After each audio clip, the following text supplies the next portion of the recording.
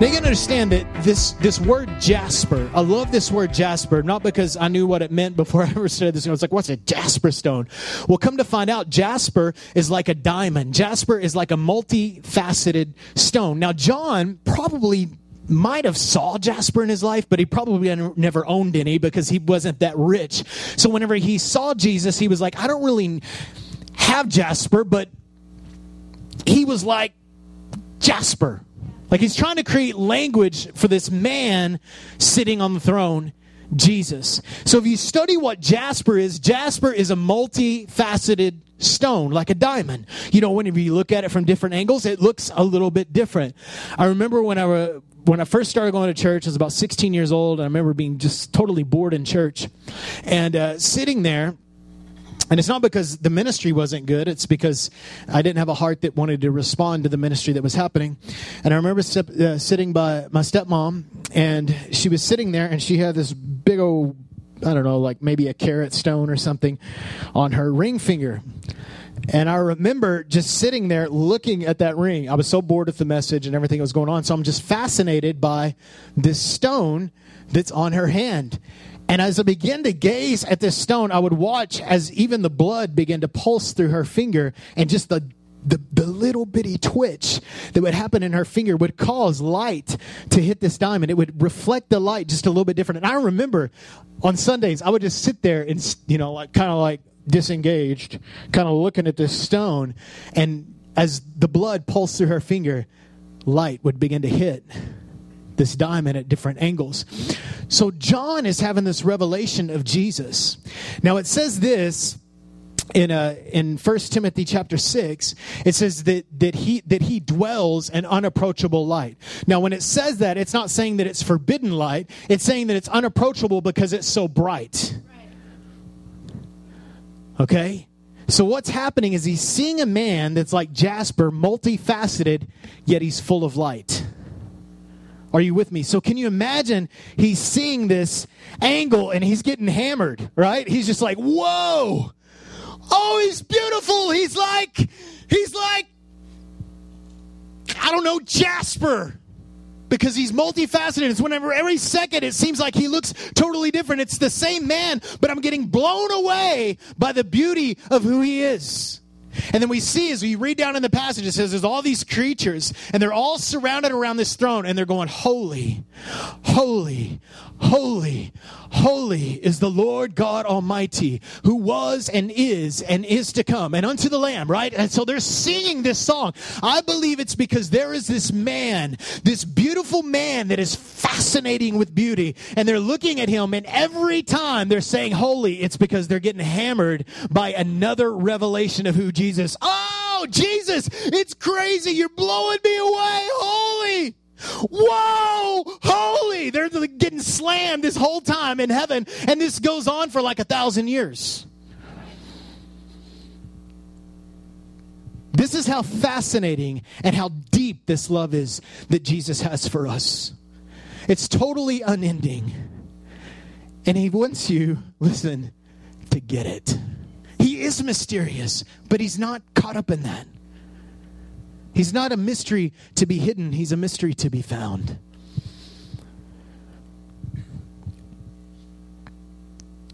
There's a story nestled in the Old Testament called Song of Solomon. It's a poetic book written from about Solomon and this Shulamite woman, and they're having this love conversation. It's a romantic book, and many people have just accredited as simply a romantic book. But I believe, which with many other philosophers, that this is actually a prophetic picture of Jesus and his bride, the book of Song of Solomon. I don't think that, I think it's great. It's great if we just want to read the narrative and think, oh, here we go. It's a great love story between Solomon and this woman. But it's really a picture of Jesus and a conversation between Jesus and his bride. How many know that we are the bride of Christ? Corporately, we are the bride of Christ. So it says in Song of Solomon, chapter 1, verse 2. Now there's a conversation between the beloved, which is the woman, and then there's the lover, which is Jesus or Solomon in this time. So again, he's a shadow of what is to come. He's a picture. He's what we call is a typology. And so a typology is basically, this was a picture of Jesus in the Old Testament. It was showing us what Jesus was going to be like. And so here's the story. This is the woman talking about her lover. And I believe that this is so much how we are. Let him kiss me with the kisses of his mouth. For your love is more delightful than wine. Pleasing is the fragrance of your perfumes. Your love is like perfume poured out. I love this statement. No wonder the maidens love you. I mean, isn't it like when we think about Jesus, it's not really surprising that people all over the world for thousands of years have loved him. I mean, no wonder. I mean, he really is that good. So no wonder people love Jesus. I mean, everybody wants a king like Jesus. Doesn't everybody want to love Jesus? Everybody that has the revelation of Jesus wants to love him. The only people that don't, we talked about this last week, are those that just don't have the revelation. They don't get him. They don't understand him. And I love that statement right here. No wonder. And so whenever I see the goodness of God, whenever I see Jesus reveal himself in my life, I just say, man, no wonder. No wonder people all over the earth love you. No wonder that people are willing to die, give up their lives for Jesus. He's that good. Take me away with you. Let us hurry. Let the king bring me into his chambers. Now the chambers is like the bedroom. It's the place of intimacy. It's the place where lovers gather together to experience one another's affections at the highest level. It's the chamber. I have a chamber at my house. Husbands and wives, I hope you have a chamber at your house. I hope that door gets locked sometimes. Come on, are you with me? Especially if you have little kids there. Or big kids, you need to lock that door. Come on, that'll preach right there. Lock that door. So it says this, let the king bring me into his chambers. Now Solomon was king. Jesus is king. And so this is our cry. Lord, bring us to the place of intimacy. We rejoice and delight in you. We will praise you for your love. We will praise you, your love more than wine. How right they are to adore you. Listen, Jesus is a lover. Yeah. And he's looking for lovers. You know that he's not looking for workers? Lovers always work. He's not looking for workers. If he wanted workers, he would have left the old covenant in place because people were working it. But he wanted lovers. He wanted romance. He wanted intimacy. And so we're going to talk today a little bit about intimacy. Are you guys with me? And some people think that's weird because when we think of intimacy, we think automatically sex, but it means so much more than that.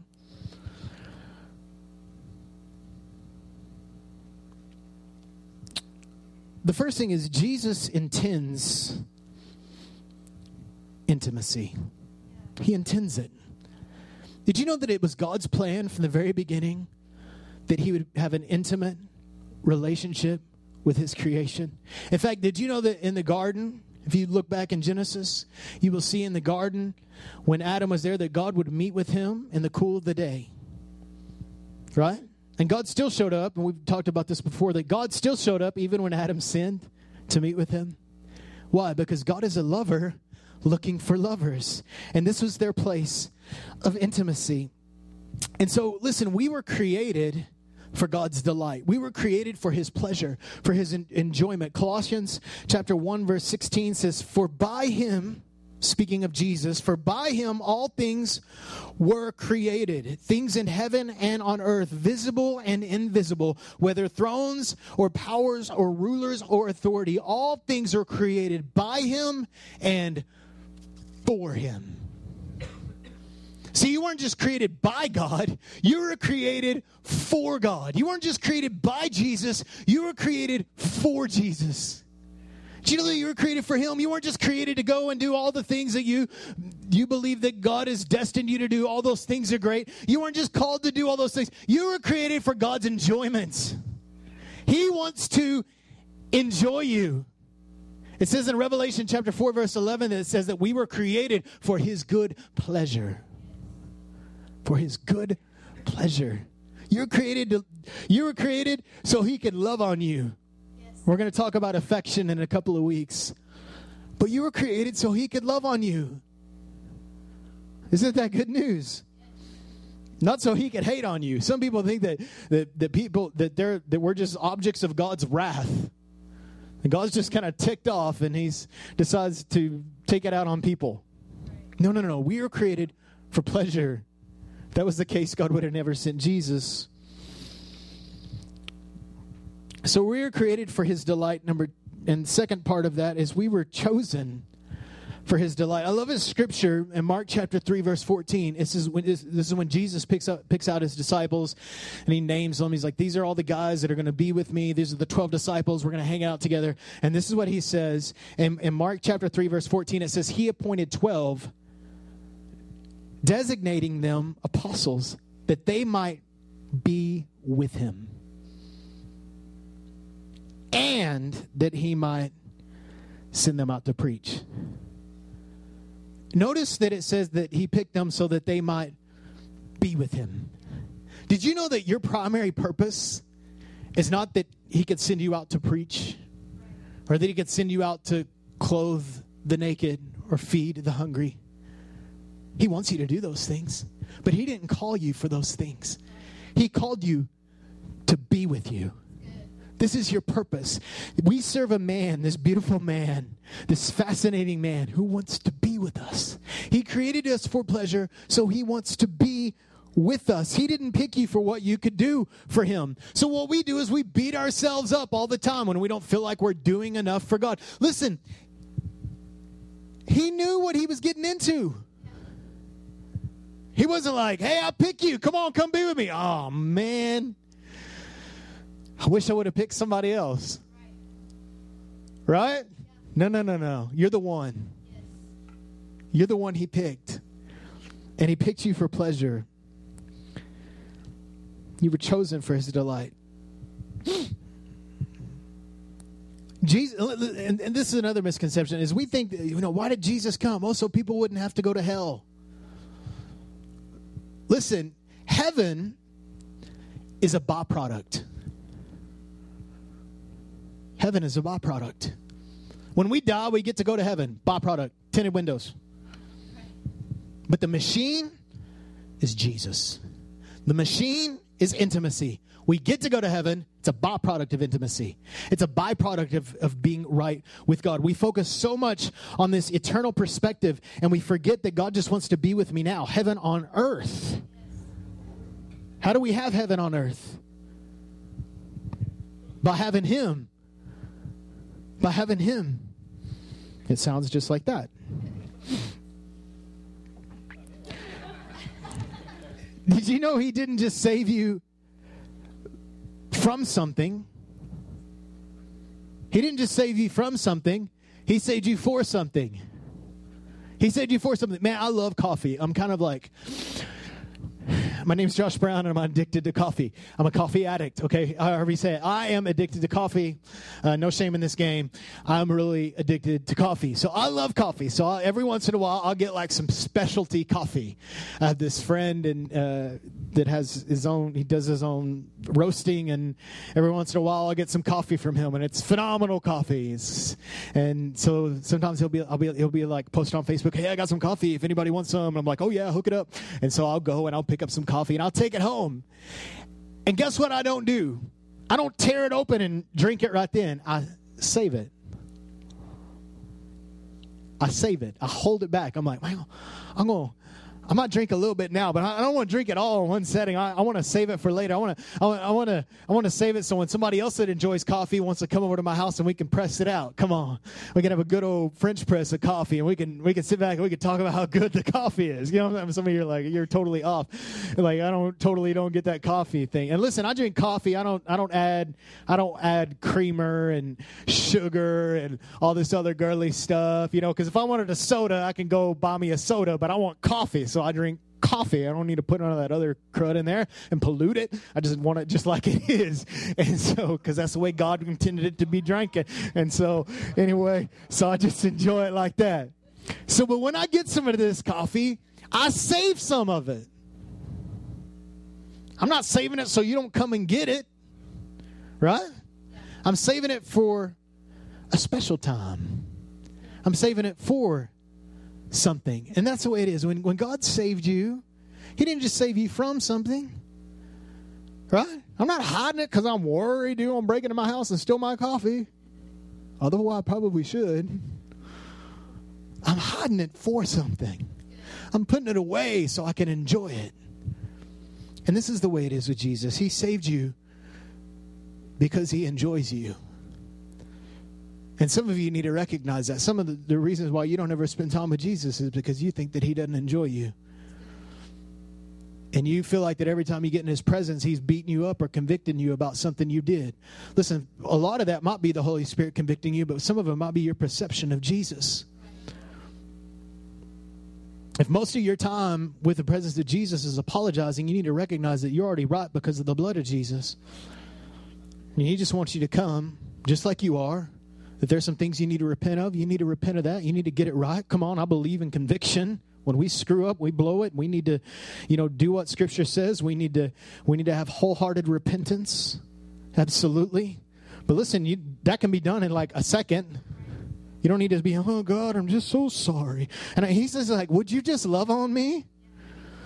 Leslie and I are jumping on a cruise boat tomorrow. I'm going to be gone for 6 days. We're going to think about you guys the whole time. And,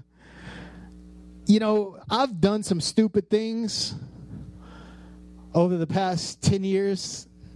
You know what I'm saying? I mean, we've lived together. I'm Josh Brown. I've done some stupid things over 10 years. But if I spent that whole time, I'm like, oh, baby, I'm just so sorry for that one time whenever we got in a fight and I said something bad about you. If all I was thinking about that whole time, there would be no pleasure. But I'm confident in my love with her. I'm able to go before her because she loves me and I'm hers. Right? So don't get caught up, man, in your intimacy and your mistakes. God chose you for pleasure. He picked you. He's drawing you in. Yeah, there's some stuff you need to get right. Then get it right. And then just love on him. Just let him love on you. Don't be, God, I'm so unworthy. Get over that. That's old school. That's like Old Testament. You get before the Lord. If there's something you need to repent of, you get it saying, God, I'm so stupid that I did that. Forgive me, Lord. All right, let's just love on one another. Get over it. Get over your shame. You were intended. You were chosen and created for his delight. Number 2, Jesus instigates intimacy. When you had that idea that day, hey, I think I'm going to pray for a minute. That wasn't your idea. I mean, you thought it was your idea, but it was really God's idea. I love this, 1 John 4:9. We love because he first loved us. It takes God to love God. You love God because he loves you. It's just a response. Right? And so we've got to get to this place where we realize that God is initiating. He's not avoiding us. He's not avoiding you because you blew it this week. He's not avoiding you. You might be avoiding him because you have a misconception that he's not good enough to forgive you or that he likes to hold things over your head. I don't serve a God like that.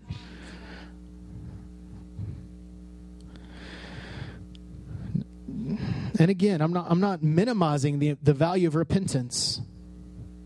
The Bible actually says that we are to repent, that we are to confess our sin.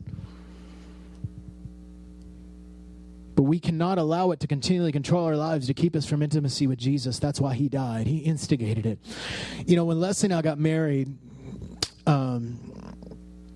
first of all, it was the greatest thing that ever happened to her. I mean, me.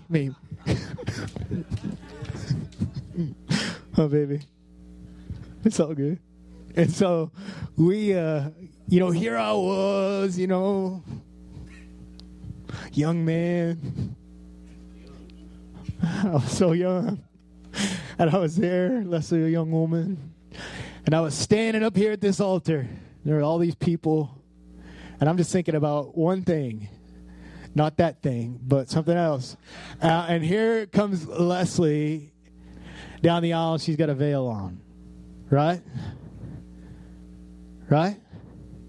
How many of you know that veil is there for a reason? And then her daddy lifts that veil. And then we can proceed with the ceremony. A veil is a representation of saying, hey, listen, you can only come this far. But once that veil is removed, you can come closer. But the veil must be removed. It must be lifted. Intimacy happens behind the veil. And it must be received by the bride. The bride must receive the lifting of the veil. Intimacy happens behind the veil. Listen, let me just say this about Jesus. His constant mode is intimacy. It's his constant mode. He's always thinking about, can I be with them? Can I love on them? Constantly. Constantly. I'm not saying that there's not other emotions added on to that, because there are. I believe that Jesus gets angry. I believe that. We see this in the book of Revelation. But his constant mode is intimacy. If there's anger added on top of that, then yes, it can be there. We get this picture of a veil from the temple in the Old Testament. We got that diagram up, Josh? This is a kind of a picture of the temple in Old Testament. This is Solomon's temple here. And so what you have is you have like the outer court, which is the outside out here. And this is kind of where the people go and they kind of gather. And then you have this next little section right up in here where the priest is in there, the first little gold area, if you go through the doors there on the right. And this is called like the holy place, or also referred to as like the inner court. And so this is where the priest can go in and he can make sacrifices and he does all this stuff. Well, at the very back, you guys can see where those statues are. And that thing back there that's in between those statues is called the Ark of the Covenant. Now that represents the presence of God. All right, are you with me? And so what would happen is the only person that could go in that back room, the Holy of Holies, is the high priest. He's the only guy that can go, and he can only go once a year. You can read about this in Hebrews. So what would happen is in the Old Testament is people would come out here and they'd be like, oh, we need to repent of our sins. And so they would go back here and they'd make all their sacrifices and all this kind of stuff. And then the high priest would go inside, and he would, on the Day of Atonement, he would go into the Holy of Holies. He's the only one that could go. Nobody else could go. He would go behind this curtain, this huge curtain that was, it was like 60 feet high, 30 feet wide, and 4 inches thick. I mean, that's a thick curtain. That took a little while to build. 60 feet, I mean, especially when you have sewing machines, right? Electricity. 60 feet high, 30 feet wide, and like up to 4 inches thick. And so he's the only guy, the high priest, could go behind this curtain, and in there he would commune with God on the Day of Atonement and make atonement for the sins of God's people.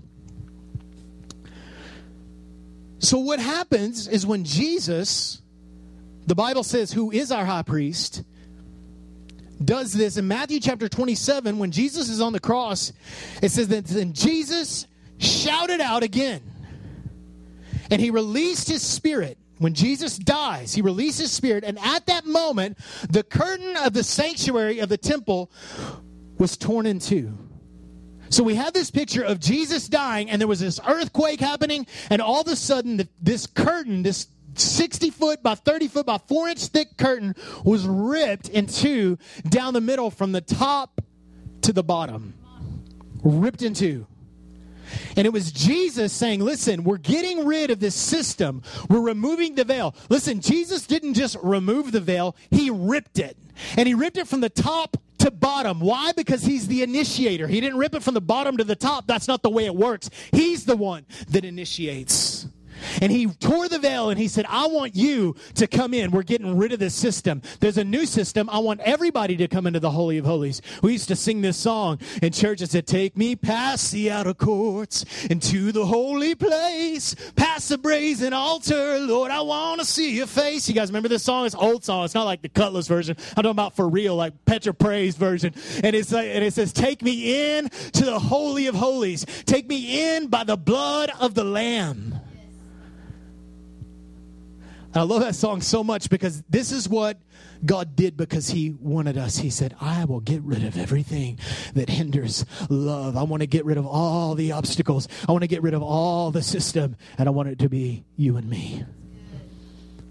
He intends intimacy. Listen, this whole picture of the temple is just saying we can be as close as we want to be. There's no more restrictions. Some of us during worship will come in. During our prayer times, whatever, we'll stay in the outer court. Yeah, God, I love you, Lord. It's a good song, like the song. Some of us will move in a little closer. We'll get in to the holy place. We'll get in there and we'll be like, oh, yes, it's good. But some of us will actually enter into intimacy during corporate or private times of worship or prayer, and we will get there before the Lord. But it's really up to us. It's not up to God because he's already initiated the intimacy and said, come on in. I've ripped the veil from top to bottom. I got rid of it for you. I believe he's an aggressive lover. It'd have been like that day. Leslie comes showing up, and I'm like, let me get that veil. Right? Can you hurry? Can we get to these vows real quick? Come on, you know what I'm saying? Like, we're as close to God as we want to be. Hebrews chapter 10, verse 19 says, we can enter boldly, with confidence, enter heaven's most holy place because of the blood of Jesus. By his death, Jesus opened a new and life-giving way through the curtain into the most holy place. So let us go right in to the presence of God with sincere hearts, fully trusting him. For our guilty consciences have been sprinkled with Christ's blood to make us clean. And our bodies have been washed with pure water. Intimacy is life behind the veil. We get this word intimacy from a picture. Intimacy actually means to come and see the interior, into me see. And so I heard it preached one time like this, and I'll never forget it. Intimacy is like this. Into me see. Into me see. See inside of me. Can you see? There was something here and it's no longer there. Come into me and see. And I believe that this is what the Father was doing. He's saying, come on in. Into me, see inside of me, see my heart, see my affections, see my desire, see my love for you, see how good I am, experience my pleasure, intimacy, see who I really am, because people before Jesus ever came had a bad misconception. Why? Because they couldn't go in. So Jesus got rid of it and he said, you can know my thoughts. You can know my desires. Doesn't mean we know the full gamut of God. He's so deep, but we're learning. We're growing because that's what intimate lovers do. Leslie and I know one another way better than we did 10 years ago. Poor Leslie. Just kidding. It's all good. That was funny, though. That was funny. It was funny. So I'm laughing. All right. So, intimacy. Jesus intends intimacy. Jesus instigates intimacy. And number 3, Jesus invites us to intimacy. Several years ago, we were youth pastoring in El Paso, and we had this amazing conference we were doing. I don't even remember what it was called. We did so many, and man, God just moved, and kids were just really touched that night. And I was in bed at 1 o'clock or something, and I was, after we got through going and eat and all that stuff, and this was before Leslie and I were married, and I was laying in bed, and I was so exhausted. We worshiped for probably 3 hours, prayed for people. I probably preached that night, I don't remember. And I just remember just thinking about how good the night was. So I went home, and I laid down in bed, and I reached over to turn off my lamp so I could go to sleep. And I'll put my work in, you know what I'm saying? It's like, boom. And so when I reach over to touch the lamp and I turn off the light, the Holy Spirit speaks to my heart and says, what about me? And I was like, oh. I was like, but Jesus, I was like, I've been with you all day. We've been doing all this stuff. He's like, yeah, but now it's just you and I. Now it's just you and I. There's nobody else around. It's just you and I. And I'll never forget that moment. And it wasn't a conviction like, oh, you're going to go to hell if you don't spend some time with me today. It was more like, I was like, hey, let's talk. Wasn't that good tonight? Oh, yeah. It's so good, Jesus. Remember when you did that? Oh, I can't remember. Hey, Lord, remember when you did that? Yeah. It's good, huh? Yeah. As lovers do, they reminisce, huh? Remember that one time, Lord? What's funny about me, Josh, is I remember what's going to happen. Whoa. Right?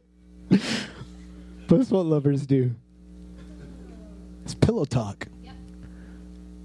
Y'all ever have, you lovers, you married people, you ever have pillow talk? You just get in bed and you're just like, hey.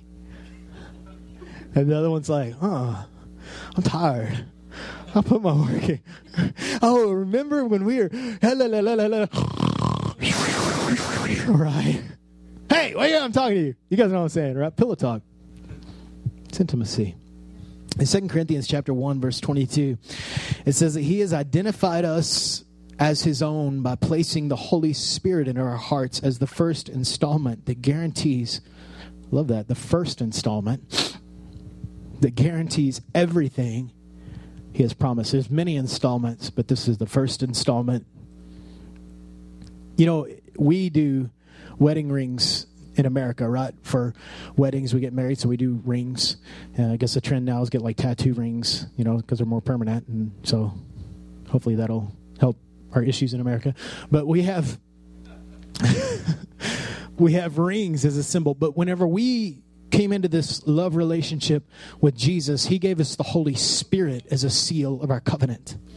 And so rather than having a ring to look down and remind us, the Holy Spirit is in there inside of us to remind us of the love of Jesus for us and our love for Jesus. The Holy Spirit is a constant reminder to us about that. And so he puts that spirit in us, that spirit of truth that bears witness with us. That word bear witness, we did a study on this last spring sometime and talked about bear witness actually means like a residue. It's like I drank a cup of coffee and I left the cup there and there was a ring at the bottom of that cup. It's the residue of that coffee. So what happens when the Holy Spirit was put inside of us as a seal, as the covenant, as the symbol of our covenant with Jesus, it's a residue. It's something that's there. It's a permanent residue. Come on, are you with me? So he put the Holy Spirit in us to remind us of this covenant, this love relationship, the spirit of truth. So it says this in Revelation, because it's not just a thing that just says, hey, I'm just good with whatever happens. No. It's actually a beckoning call that says, I love you, I want you, but I want more of you. I want more intimacy. I want more relationship. So it says in Revelation chapter 22, verse 17, it says, the Spirit, the Holy Spirit, the residue, that which is inside of us, the Spirit of truth, the confirming symbol of our covenant, and the bride, us, say, come. Come. And this is what it says, come, let anyone who hears this say, come. Let anyone who is thirsty say, come. Let anyone who desires freely drink from the water of life. So listen, when we have the Holy Spirit, when he comes to you, whether it's conviction or whether it's a comfort, whatever it is always for us to resound the symbol of my covenant saying, come. And it is talking about the end time, but it is also talking about right now that the Spirit and the bride were saying, come, Jesus, reveal yourself in my life. Come away with me. Let us hurry. Let us go into the chambers. The Holy Spirit is there to remind you of intimacy.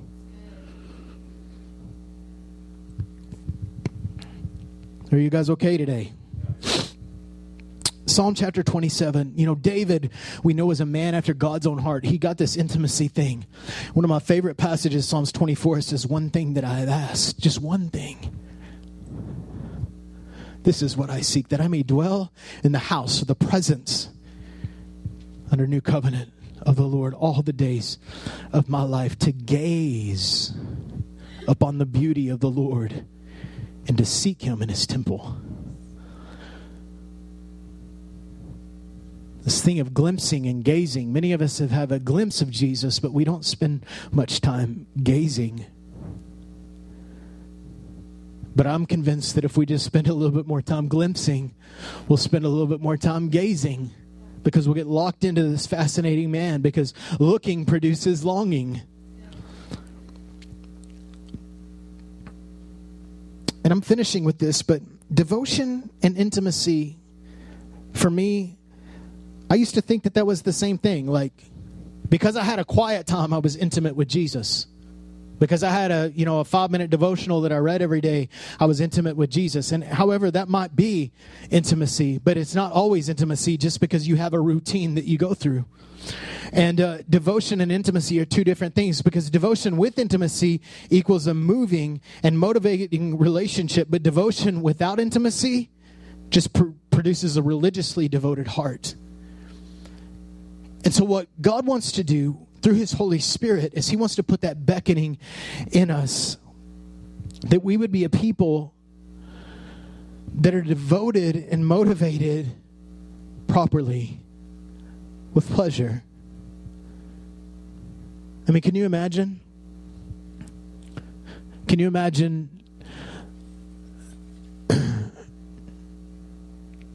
if I said, babe, I love you so much.